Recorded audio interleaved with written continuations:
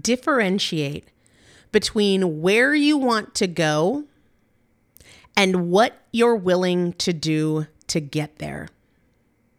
Hey, everybody. Welcome back to the Primal Potential Podcast. Welcome back to our Consistency 365 series, these mini episodes that come between our regular full-length episodes where I want you to take a few minutes every day to intentionally reconnect with what you're working towards, with the change that you want to create in your life. Yesterday, I shared with you one of the two pieces of advice that Athena Perez wrapped up our episode 1167 with. After losing over 200 pounds, I said to her, hey, what advice would you give people who are still in this on again, off again, all or nothing behavior pattern?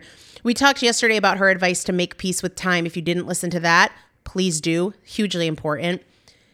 One of the other things that came up when I was asking her about how she broke free from these patterns she had had for decades, she said, you have to differentiate between where you want to go and what you're willing to do to get there. See, for me in my mind, I would have told you, I'm willing to do whatever it takes. I'll do anything. But there was a real big disconnect between how I felt about taking action and how I was taking action, about the effort and the discipline I was willing to do day in and day out. And understanding this difference really helped me break free from extremes. And I've explained this before. This is true in business and money and relationships.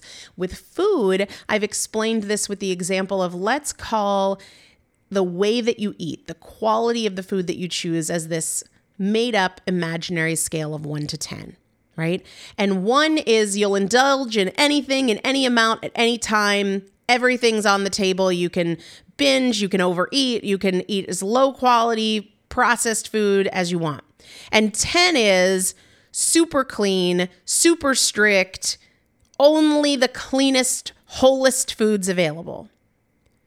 I would rather consistently eat at like an 8 instead of wildly swinging from a 1 to a 10. Now, these numbers are completely made up. It's for the sake of example. But I think that this is an important thing to look at for yourself.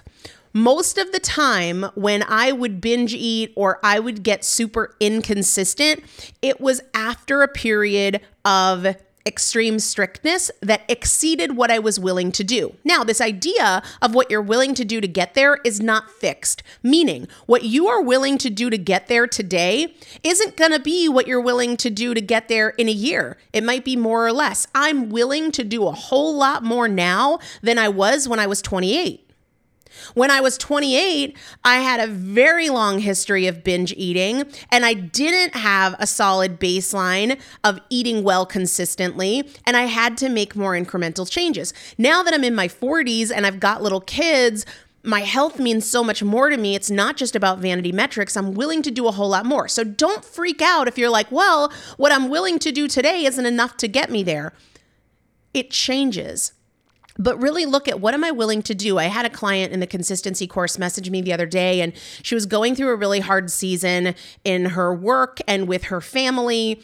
And she identified one thing she was willing to do. And somebody from the outside might be like, oh my gosh, that's so small. How is that going to move the needle? But we have to focus on what we're willing to do today and do that instead of focusing on all the things we're really not willing to do long term and trying to force ourselves to do what we're just not willing to do now or we're just not willing to do yet. So look at where you want to go and compare it to what you're willing to do today to get there. And don't freak out thinking, oh, that's not enough.